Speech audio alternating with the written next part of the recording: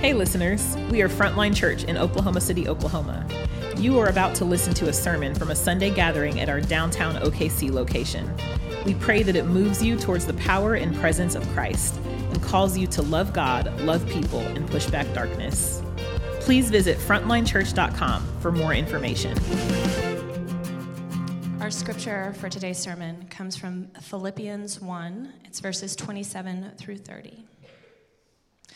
Only let your manner of life be worthy of the gospel of Christ, so that whether I come and see you or am absent, I may hear of you, that you are standing firm in one spirit, with one mind, striving side by side for the faith of the gospel, and not frightened in anything by your opponents. This is a clear sign to them of their destruction, but of your salvation, and that from God. For it has been granted to you that for the sake of Christ you should not only believe in him, but also suffer for his sake, engaged in the same conflict that you saw I had, and now hear that I still have. This is God's word to us. Thank you, Sarah. Good morning, family. We doing okay? It's good to see you guys today. If you are a guest with us this morning, I'm really glad that you're here. It's a privilege to have a morning of worship with you. If you're here today also and you've been brought with a friend and you're not yet a follower of Jesus or not sure what you believe, I'm really glad that you're here. It's a privilege to open God's word with you. And I want you to know this is a safe place to bring your questions. You don't got to be put together or sort of know what you believe. You can belong here before you put all that together. And we'd love to talk with you about doubts and skepticism and frustrations. We probably have some of those too, but we're learning to trust Jesus. We'd love to talk with you about any of that. And so, hey, listen, if you've got a Bible, open up to this passage that was just read, Philippians chapter 1, verses 27 to 30. If you don't have a Bible, the words will be on the screen throughout our time, so you can follow along there.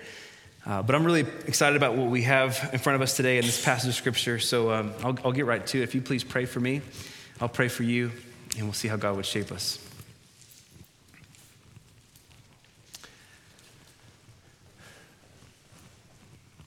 Our Father in heaven, holy is your name. Lord Jesus, thank you for that prayer. Thank you for the Lord's Prayer that you taught us to pray, and thank you that you led us to say with you that your Father is our Father. That's amazing today. And we ask, hallowed be thy name, that your name would be made heavy on us today. I'm asking for the kind of heaviness here that not would be a weight and a burden to us, but God, when you come and you make your name holy to us, it's actually liberating to us. It sets us free. It lightens us. You lift our burdens, God. And so our Father in heaven, would this next 30 minutes be about your name being made holy here? Hallowed be thy name. We ask that you'd shape us as followers of Jesus. We ask that you would chase us down with your love. My heart was burdened today, God, just to name here as we open our time.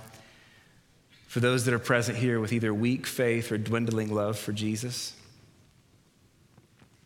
And I pray today that they would know your pursuing love. That you're not so much asking them just to figure out how to rise up to you, but your gospel declares that you come and you meet us.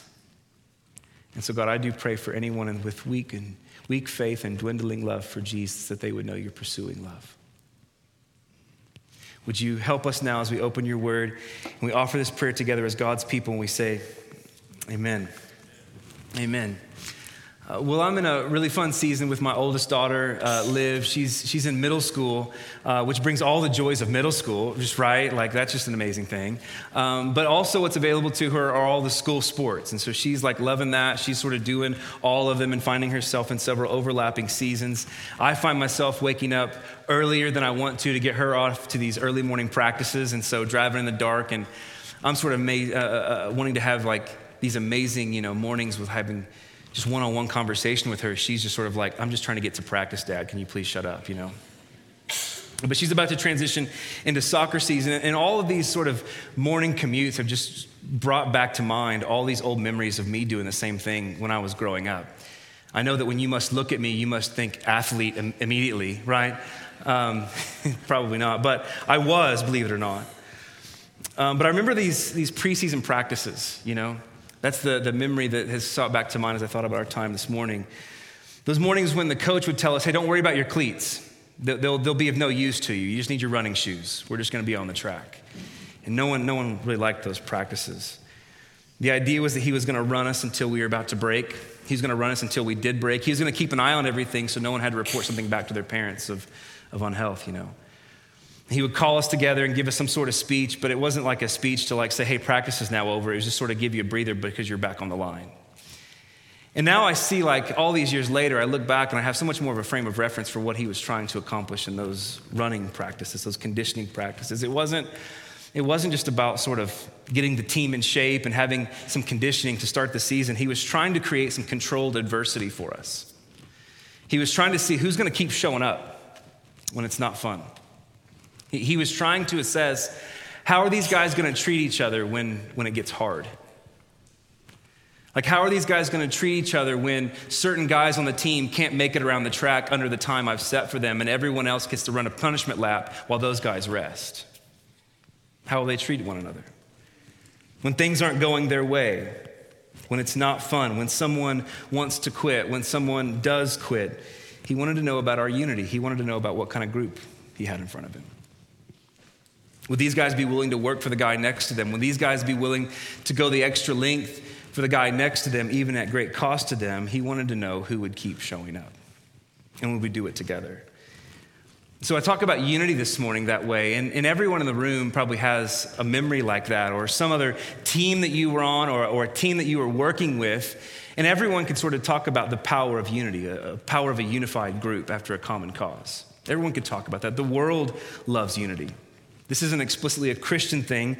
Everyone recognizes the power of unity, but here's what I do want to point to us with the scriptures today and with God, that he has determined that for his church, unity, the thing that everyone is sort of into, that there's a particular power when the church of Jesus Christ stands together, keeps showing up together.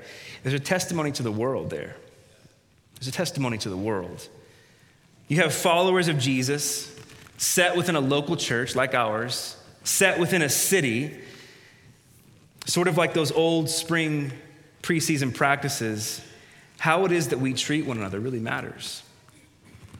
Just like those spring practices, when things get hard, when caring for another person comes at great cost to you, do you keep showing up? When life isn't particularly fun, when a brother or sister sadly wants to quit, or when a brother or sister does quit. How we stand together, how it is that we work for the good of the person next to us, how we stay in it together, how we keep showing up. There's something powerful there, not just for those who are on the inside that experience that unity. What's happening in scriptures that we're going to look at today is there's a sign to those also on the outside of what's happening with God and his people. So today I want us to think about our unity together. So here's where we sort of are in the flow of things. Last week, if you're with us, you know that we wrapped up a few weeks walking through our mission as a church, things that we believe God has called us to. And then as John gave announcements, you know that this coming weekend we have Feminine Virtue coming up, this conference that's going to kick off then into Sunday, a 3-week preaching series on the same. So coming out of our mission into a really important season of discipleship, not just for the women of our church, but honestly for all of us, a really important season of discipleship. It felt like today, sort of sandwiched in the middle of all of that, there was this beautiful opportunity to think about our unity. On the front end of this discipleship, where are we going to stand together? How are we going to stand together? And so cards on the table, I stand with the rest of our elders to say that we're in a really fun season as a church. This is a really special season in our church. And so as I talk about unity, I don't imagine this as like a corrective conversation. That's not my approach today.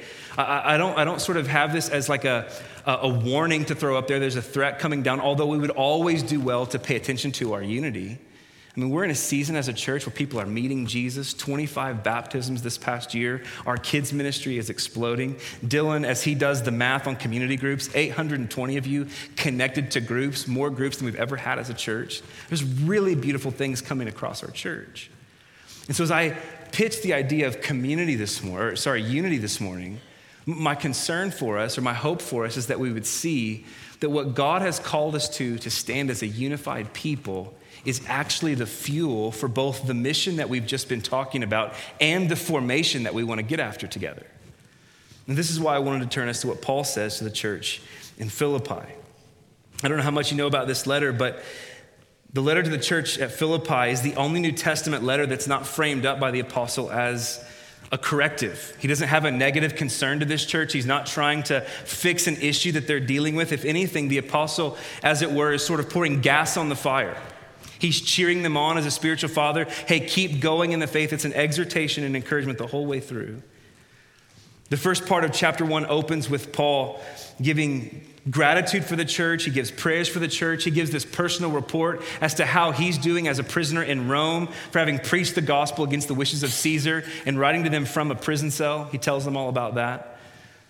But then in verse 27, where I want us to focus our attention today, he turns and he gives his first instruction to this church.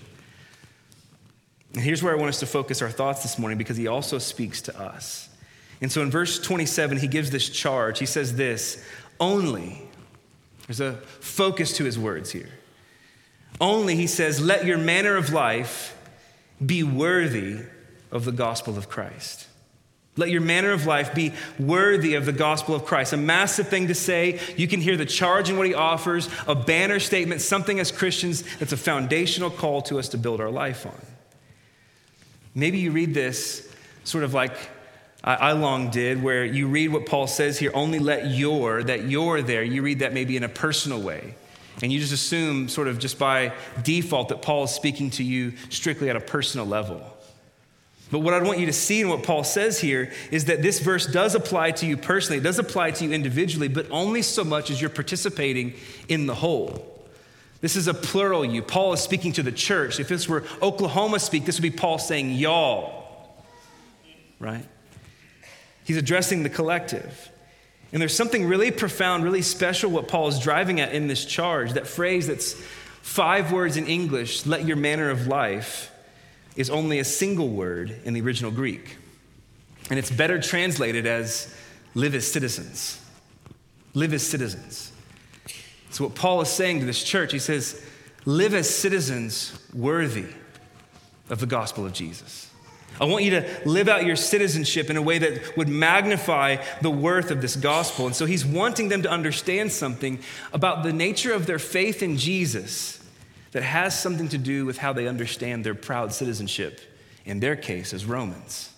These actually go together. He's saying, I don't want you, Philippians, to primarily think of yourselves as Romans who happen to live in Philippi, and oh, by the way, you're also Christians.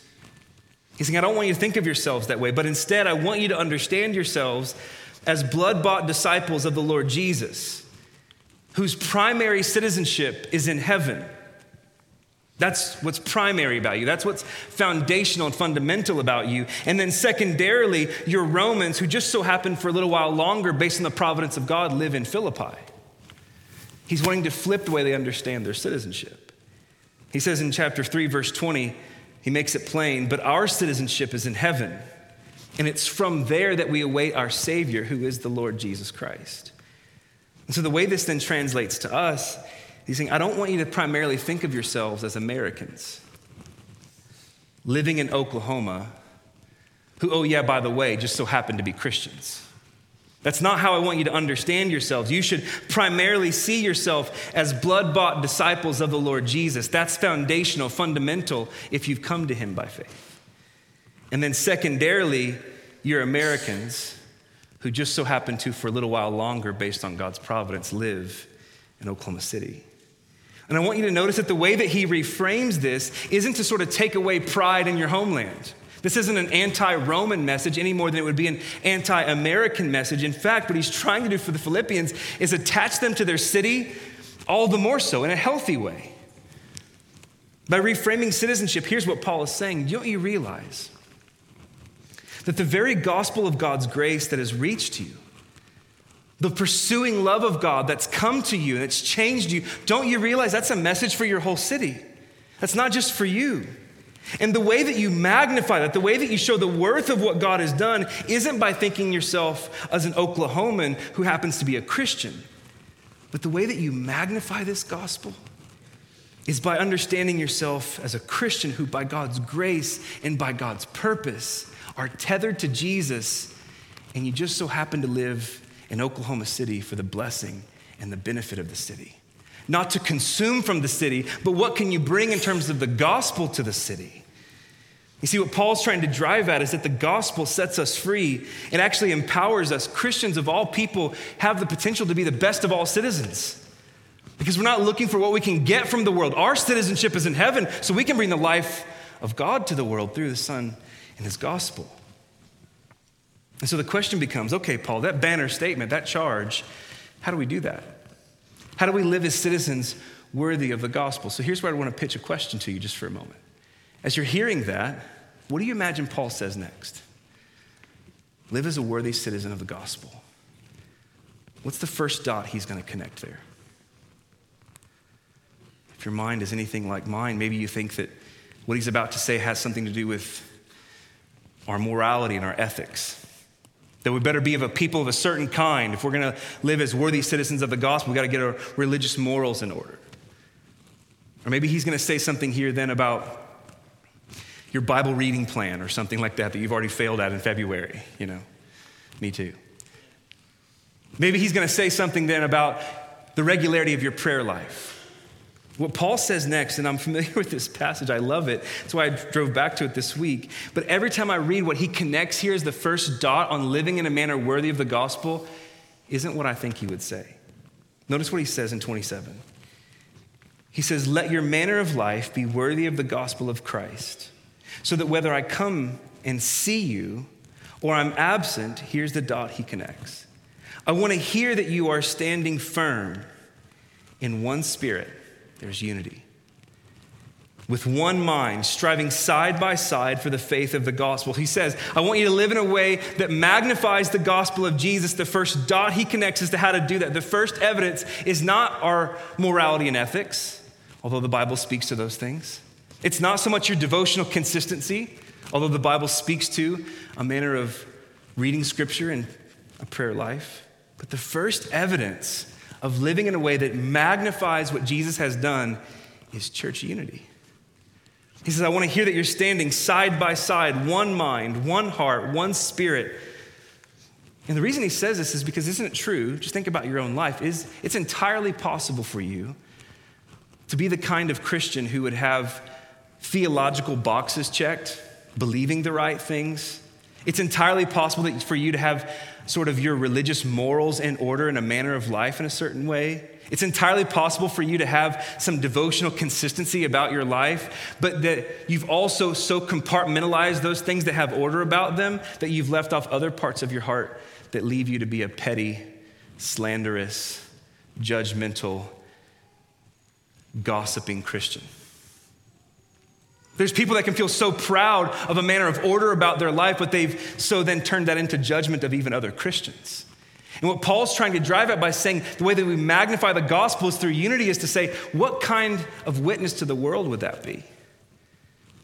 What kind of witness to the world would that be? What would it say about the power of Jesus and his gospel if we're able to say, he changes what we believe, he changes our morals, but he has no power over our peace with one another? This is why he's driving at this. And so you just want to think about even our current cultural moment of all cancel and no grace. Where we stand as the church in this moment, we have an opportunity to stand in wild contrast to the world. If you want to talk about cancel culture for just a moment, isn't it true that the church is a collective of people who we should have been canceled already? Most namely by God because of our sin against him. And yet, because of his grace, the only thing that's been canceled by those who look to Jesus are our sins. And that, not because we pulled it together, but because of the death of God's own son. We should have been long ago canceled. And yet, it was grace that got us into this thing. It was practicing forgiveness that got us into this thing. It was God extending unity with us that got us into this thing. Surely then now, that's the grace that Paul's contending that we need to learn to offer to one another if we're going to continue in this thing. It's not just what gets us in and what keeps us. And so before I make a turn, I just want to offer, Paul says unity is a really serious issue. We could do a New Testament survey here. It's one of the big three in the New Testament. Is there anybody here that you need to reconcile with? Is there anybody here that you feel, I'll sit on the other side of the room with that person? Maybe we could talk and help that conversation along, but is there reconciliation in this room that's necessary? But I want to keep reading. We've got 2 more verses. And Paul's going to show us 2 reasons why this fight for unity, why us paying attention to it is so critical. And the first reason he gives us is in verse 28, and I'll go ahead and give you the reason and we'll dive after it. He says, unity is a missional strategy. He's going to say that unity is a missional strategy. Pick up with me in verse 28. He's continuing his thought here about standing side by side, striving with one mind and one spirit. He says, and I don't want you to be frightened, notice, in anything by your opponents. Don't be scared of anything. Paul tells this church in the middle of an anti-Christian Roman government, I don't want you to be scared. Standing together, standing unified, I don't want you to be scared of anything. This is amazing. He says, don't fear anything. Don't fear an oppressive, persecuting government in their case. Don't fear your neighbors that might sell you out to that persecuting government. Paul writes this letter to them from prison under Roman watch. And he says, I don't want you to be afraid of anything. How can Paul say this? Paul says this to the church. He offers this kind of courage because he really believes in his bones that my citizenship is in heaven. My citizenship is in heaven. The best of my comforts and the best of my pleasures aren't here. They're in Christ. My citizenship is in heaven, and he really believes that Rome can't do anything to finally harm him. If you're familiar with Philippians 1 as a whole, you might remember back up in 21, he has this famous verse. He says, for me to live is Christ, and to die, that's gain.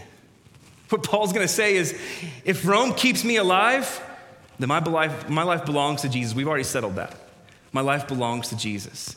And if Rome decides to kill me, well, then my death is gain because at least I get to go be with Jesus. Paul was a miserable prisoner for Rome. Nightmare prisoner. They couldn't do anything to get after him. And so Paul is saying, hey, listen, I don't want you to hear me as a superhero Christian with all this magical courage. This courage is ours.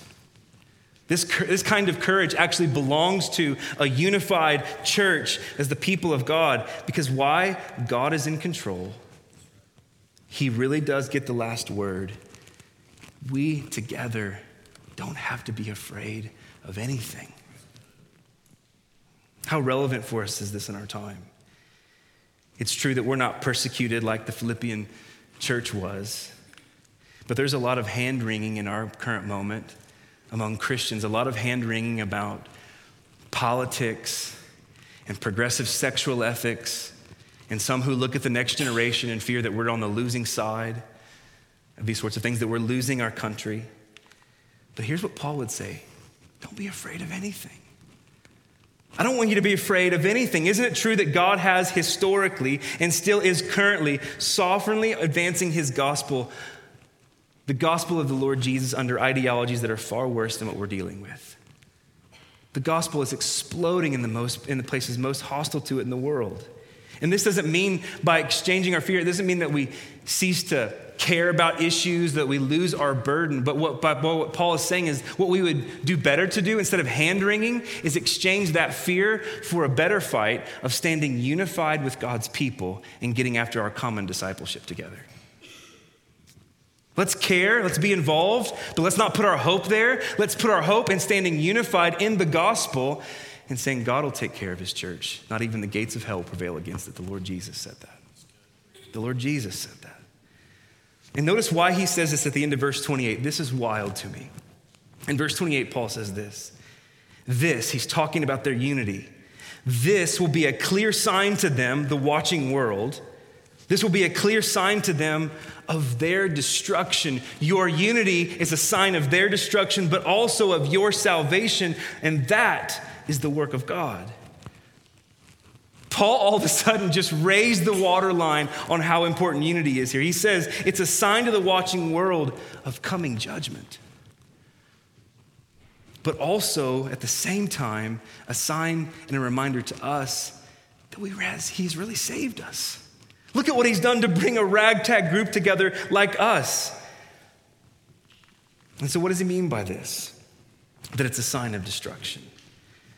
The reason that he calls the unity of a local church a sign to the world of its coming destruction is because we are a people from all sorts of backgrounds, all sorts of ethnicities, all sorts of skin colors, standing together under a crucified and risen Lord.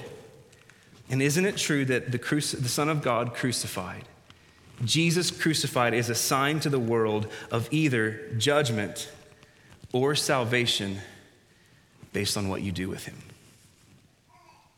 Based on what you do with him.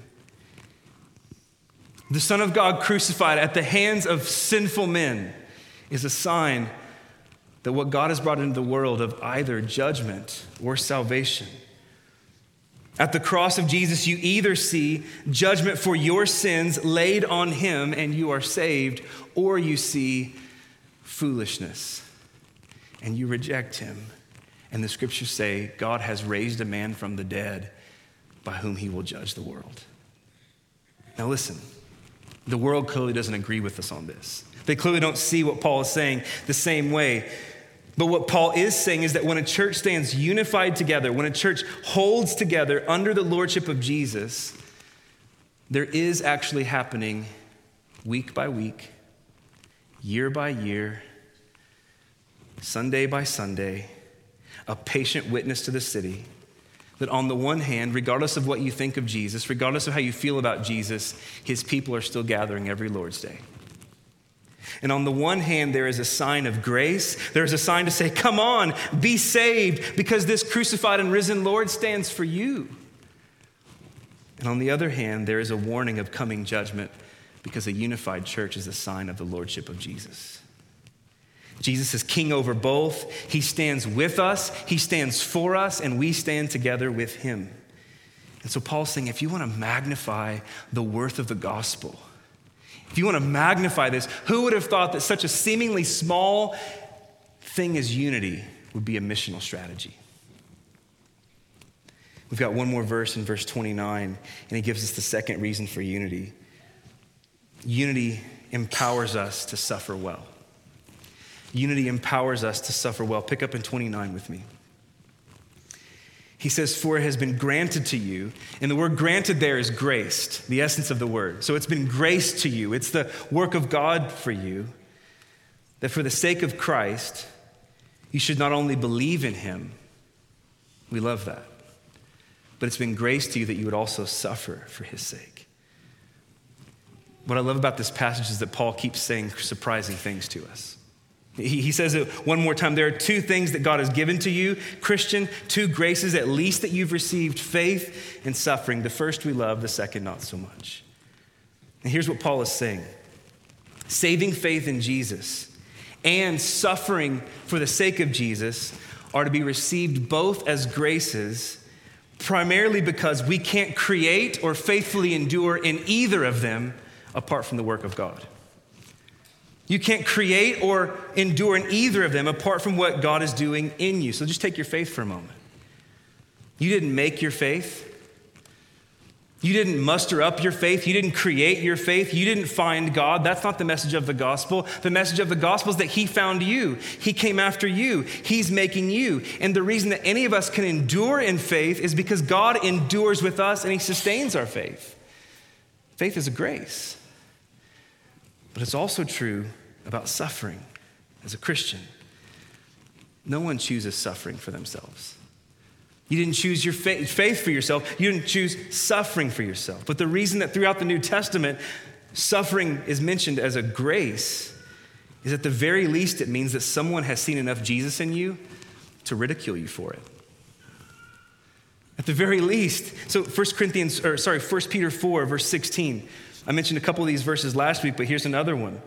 It says, if anyone suffers as a Christian, don't let him be ashamed. If anyone suffers as a Christian, don't let him be ashamed, but let him glorify God in that name. Let him glorify God. What Paul is saying is that suffering as a Christian is not a sign of God's neglect. You've got to hear that. When you suffer as a Christian, it's not as though God is neglecting you. Sometimes we think it is, but rather it's a proof that grace is so much at work in your life that someone has at least identified you with Jesus. And so suffering isn't a reason to walk away from God. It's no reason to walk away from God. It's all the more reason to stay because it joins you to Jesus. Later in this book, in Philippians chapter 3, Paul's going to say this, I want to know Christ. And we all typically stop there. I want to know Christ. And he says, fellowship with him in his sufferings. Because I want to know Jesus at the heights and I want to know Jesus at the depths. Why is Paul saying this? He's saying, because I want to learn to trust and be formed, just like the Lord Jesus. Please hear this, that God knows the way out the other side. God knows the way out the other side. And here's what I know in my short time on this earth. No one gets to walk out the other side without having experienced a little bit of suffering. You don't get to choose the suffering that comes into your life because you would choose not to have it. But as Christians and by God's grace, we do get to choose how we'll suffer. We do get to choose how. Isn't it true, right, that it's one thing to confess Jesus when the sun is shining. It's one thing to confess Jesus when everything is right in the world. Good for you. Everything's going well for you. But it's another thing entirely to make that same confession about Jesus on the dark day when you're breaking. I still believe God is good. And I have no idea where to find him, but he won't leave me. That's a different kind. That kind of confession is only the work of God's grace. That is a grace to you. And that kind of confession, doesn't it make you a peculiar witness that magnifies the gospel? Who is he that not even his people would abandon him on the dark day? Who is he? And so where does the power to suffer well come from? Paul is saying really clearly, the power to suffer well comes from the strength of a unified church with brothers and sisters to help you keep going when your tank is empty. That's where it comes from.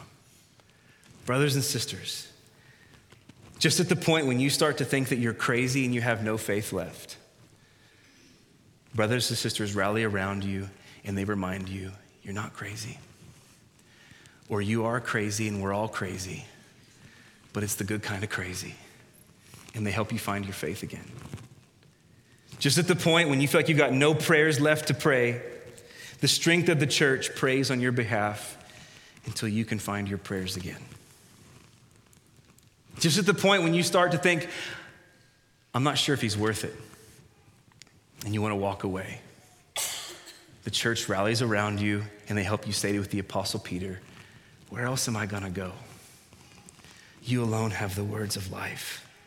The power of a unified church empowers us to live a life worthy of the gospel because it's a place where we can throw down anchors for the day when we're going to need them. You don't have to make decisions on the dark day because you've already made decisions on the bright day and you're tethered there to the people. And so as we close today, we're also we've closed out the first month of 2024. And as I was kind of preparing this and kind of thinking about how it might call us together, I don't know what 2024 is going to give us. I don't know what this year is going to look like, but here's what I do know. That what we've looked at today, God has given us a calling to live as worthy citizens of the gospel. And that we can do that by standing together and for one another. And if you're new here to Frontline, I just want you to hear me say about what we believe as a church, that this isn't so much a place to attend, although we want you to keep running with us. We really do believe that over time, this is a place to belong, a community to belong to. That's what church is. And so the call this morning for us is to say, hey, listen, as we jump into this really important season of formation, let's keep short accounts together. Let's keep short accounts. If there needs to be conversations in the room, hey, let's have them. Let's keep short accounts together. Unity matters. Can we just commit that on the front end of some really important formation work that we're not going to disappear on each other? That when God presses in on us, when there's some life change that he's pulling out of us, when things get hard, can we just agree we're not going to disappear on each other? On the front end of feminine virtue, men in the room, here's something I'd want to call you to. Let's pray like crazy for our sisters. This coming week, into the weekend, starting next weekend with the preaching series, let's pray like crazy for our sisters. If you were here last year, we walked through masculine virtue, and the women of our church prayed mightily for us. Hey, let's be good brothers and do the same. Sisters in the room, hey, pray for one another. As I've been praying for it, like that passage from Isaiah that talks about being oaks of righteousness has come to mind. I want to see feminine oaks of righteousness, sturdy women who know who they are. They know what Jesus has done. They know the righteousness he's worked for them, and they stand in wisdom and in courage to offer something to the world. Let's pray for one another. In the vision of the local church that's been given to us by Paul today, he gave this to us for our courage. He says, I don't want you to be afraid of anything. I don't want to be afraid of anything. It's been given to us for our resilience. The Father really does know the way out the other side. It's been given to us for our comfort. Jesus has said, and we believe it, not even the gates of hell will prevail against his church. Let's pray.